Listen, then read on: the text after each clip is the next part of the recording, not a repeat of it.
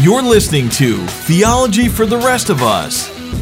You've got tough questions. We'll try to give you easy answers.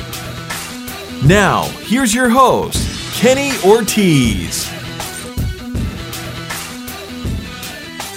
Greetings and welcome in. This is Theology for the Rest of Us, and I'm your host, Kenny Ortiz, coming at you from the beautiful city of Orlando, Florida. Thanks for listening. This is episode 158. I'm going to be talking about one of my favorite topics, and that is fasting. If you've never fasted, my hope is that after this episode, you will be encouraged to step into the discipline of fasting, because it is a fantastic element of the Christian life if you embrace it. Hey, before we dive in, quick reminder to everyone to make sure you're subscribed to the podcast. It's the only way to guarantee you never miss an episode. So if you're not subscribed, head over to our website, theologyfortherestofus.com. Click on any one of those subscription buttons, depending on what platform you're on or what device you're using. That'll take you over to whatever page makes it easy for you to subscribe. Subscribing is great because as soon as an episode goes live, it gets delivered directly to your device. So head on over now and subscribe at theologyfortherestofus.com. And then, of course, while you're on the site, you can check out everything else we've got to offer. There's some resources there, recommended books, blogs, podcasts, a variety of other things, our archives of all of our old shows with show notes and additional resources on every single topic that's covered, and a variety of other things. So check that out. I hope that'll be a valuable resource to you. Again, theologyfortherestofus.com. All right, let's dive into the meat of the content for today's episode. I'm going to be talking about fasting. There's no doubt that many of you listening to this are probably familiar with the topic of fasting to some extent. Fasting is really simple. It's just eliminating something from your life for a period of time, right? People can fast all sorts of things. We're going to say, and we're going to get rid of this thing for a period of time. I'm not going to do this thing for this many days or this many weeks or this many months or whatever. I'm not going to indulge in this sort of thing for a period of time for a particular spiritual purpose. Now, while you can fast many different types of things, the thing that is most commonly fasted, or at least whenever you talk about fasting, or when we think about fasting, the thing that is most commonly thought about is fasting food. And that's perfectly acceptable. In fact, that's right and good, because I think fasting from food should be something that Christians do on a regular basis. And I do think that in certain Christian circles, this is relatively popular. But I think this is a Christian discipline that is often not stepped into or not practiced by many Christians. And in my opinion, that is tragic. Fasting, particularly fasting food, is a very, very powerful tool in the life of the believer. And I want to make it clear, fasting is not required of Christians, right? When you look at the scripture, nothing requires Christians to fast. This is a non-required discipline. However, as you indulge in this, you alter your diet, or you eliminate certain foods, or you eliminate all food, or you eliminate certain drinks or certain things you might typically be eating or drinking on a regular basis. Like when you do this, it does something in your spiritual, in your spirit man, or in your spiritual health, that is extremely powerful. I fast very regularly in my life. In fact, over the last few months, I've really been feeling a little bit, people sometimes say they feel spiritually dry. I'm feeling, that my intimacy and my love and the vibrancy of my relationship with the Lord isn't quite as vibrant as I want it to be. And my intimacy isn't quite where I want it to be. And often for me, whenever I find myself in those seasons, fasting ends up being a big Kickstarter for me. And so I've actually fasted. Just this week, I've fasted several times, and I'm in a process of entering into a longer fast.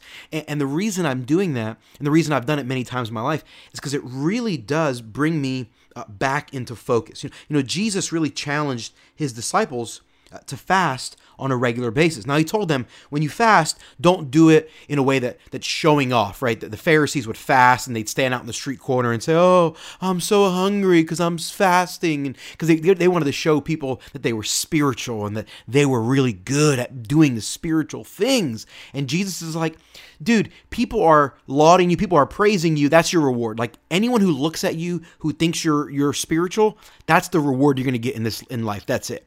And Jesus is saying, listen, when you fast, don't do that. Like, don't make a big promo out of it. Don't make a big scene out of it. Don't go around telling people, oh, I'm so hungry. Look at me. Look what I'm doing for the Lord. Like, he's like, listen, that's stupid. Stop, okay? That's, side note, that's my paraphrase of the words of Jesus. He's just saying, listen, if you fast, just do it. Don't make a big production out of it. Like, don't feel the need to go, make a big scene, because there's no purpose in that. There's no value in that. Fasting is between you and the Lord. I believe that the physical body and our soul have a certain amount of strength to them, and they often pull us away from the things of God. Like our physical desires and our soul desires and our sinful nature and the distractions of this world that come at us over and over again. There are so many things that just pull us away or obstacles to our intimacy with the Lord. And I think anything you can do to weaken the flesh, or anything you can do to not satisfy your physical body, gives you the opportunity to kind of clear your head. It's kind of a reset button. It's kind of like, if your computer's having an issue, you just hit the restart button, or if your car's having an issue, maybe you just turn it off and turn it on again. Like, it's kind of like that. I think for me, fasting has been this sort of this emotional reset. I so often just want to satisfy myself. I want to satisfy my cravings. I want what I want. And when I fast from food, it's this powerful discipline, this powerful exercise of me denying myself, me not satisfying what I crave, but looking to the Lord. In the moments where I would have been at a meal eating, I spend that time in prayer. I spend that time thinking about the Lord, meditating on His goodness and His incredible attributes. Anytime my stomach is hungry and those hunger pains hit me, I just stop and I remember that food cannot satisfy, but only the Word of God can fully satisfy me. And it motivates me to think about God, to meditate about God, to remember my own inadequacy, my own selfishness, my own limited nature. I think fasting food is a very powerful tool to really kind of clear your mind, hit the reset button, and to remind yourself that food doesn't satisfy, but only living upon the Word of God can ultimately satisfy. There's a variety of different ways to fast. I typically like to fast just water, and I typically do that for several days. I've done 2 fasts of 30 days in my life. Listen, it's not that hard. Like, you get past the first few days, that you can do it. I would encourage you, if you're going to ever fast a long period of time, do some research. Just do some Google research. You don't want to fast for a long period of time and then break your fast with a big T-bone steak, right? You'll get sick. Don't do that. There's a way to kind of transition and taper off as you head toward a fast, and there's a way to kind of ease your way back into eating when you're fasting. So those are the types of things. So some people do a Daniel fast where they only eat only eat certain vegetation or no choice foods. You can just Google what is a Daniel fast. Some people do what's called the John Wesley fast, which is basically only eating bread and drinking water. Some people do a fast, which is often referred to as the supernatural fast, which is the fast that Moses did for 40 days with no food or water. That's obviously a fast that I would not necessarily recommend unless you're in really good health. Definitely consult a physician before you dive into that. You can do a variety of different types of fasts. There are joint fasts where an entire group of people fast together at one time. We see this in the Old Testament quite a bit, where the Jewish leaders would come together and say, hey, we're all going to fast for this particular thing. Now, I don't think fasting makes prayer more effective in the sense that God is impressed. I think some people look at fasting and say, well, I really want God to answer this prayer, and so I'm going to fast in such a way that I'm going to sacrifice, because it's the way to get God to see how serious I am about this prayer. I think that's a flawed way of viewing it. Fasting leads us into a moment of deeper intimacy with the Lord, where our prayers become more vibrant, where they become more consistent, where we become in tune with the Lord. We end up praying things that we maybe otherwise would not have prayed. And so when you couple prayer with fasting, there's no doubt that the prayers seemingly are more dynamic and they usher you into a deeper presence with the Lord. They seemingly are more effective. Like, those are the things that seem to us from a human perspective what's going on. But it's not because like I didn't eat and God's really impressed and God's like, well, I guess I'll answer your prayer because you really impressed me with how much you didn't eat this week. Like, that's not at all how fasting works. Fasting is really all about guiding us and ushering us into a place where we are less distracted, where we are less satisfied by physical things, and we are ushered into a moment where we are more dependent on God. One of the most beautiful things about fasting for me has been when I get to the point after a couple days or extended period of time of not eating, and I'm really, really hungry, and I'm just desperate for food, and I remember in that moment, I'm desperate for food right now, but oh God, would you transform my heart by your grace, by your supernatural power, that I would desperately desire you and your presence in my life more than I desire food in this moment. See, that's what we ought to be seeking for. I want God's wisdom and God's grace in my life greater than I want food in that moment. At least that's the cry of my heart. That's a prayer of my heart. And that prayer gets prayed with a whole lot more desperation and a whole lot more in tuneness. That's not a word, right? I just made that up. It gets prayed in a way where you are much more in tune with the Holy Spirit in that moment when you're actually physically hungry. It's not that you can't pray those prayers when your belly is full, but there's something about praying prayers when you're hungry that leads you to this sense of desperate, reckless dependence on God. You're seeking to depend on Him. You're seeking to consult with Him, and it ushers you into an intimacy that otherwise seemingly would not have been there. Not because God is not capable of being intimate with you when you're eating food, but it's because we are so sinful and we so allow things to distract us that I think we can use things like fasting to really draw us into a place of deeper, richer desperation upon God.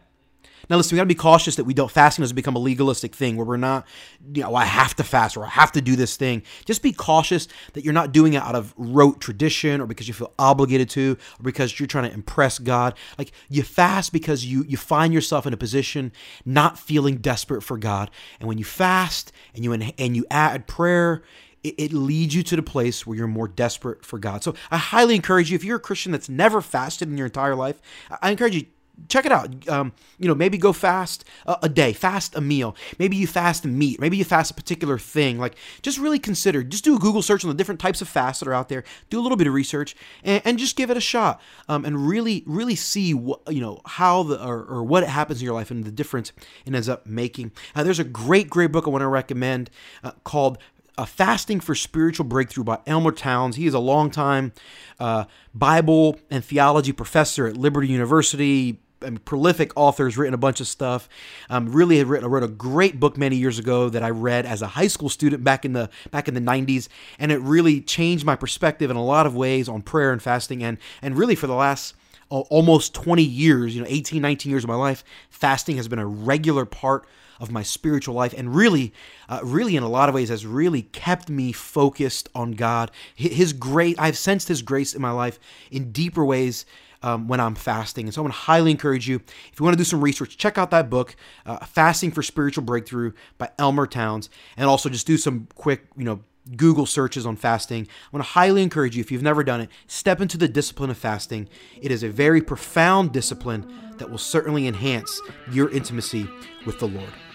Hey, thanks for listening to this episode of the podcast. Hope this has been challenging and insightful. If you have a question or a topic that you'd like me to address, shoot me an email. The address is heyortiz@theologyfortherestofus.com. That's HEYORTIZ at theologyfortherestofus.com. If you'd like to connect with me personally, the best place to do that is on Twitter. I love to tweet. I'm sort of a tweetaholic. Would love to connect with you there. My Twitter handle is @KennethOrtiz. It's KENNETHORTIZ. I'm Kenny Ortiz, and this has been Theology for the Rest of Us.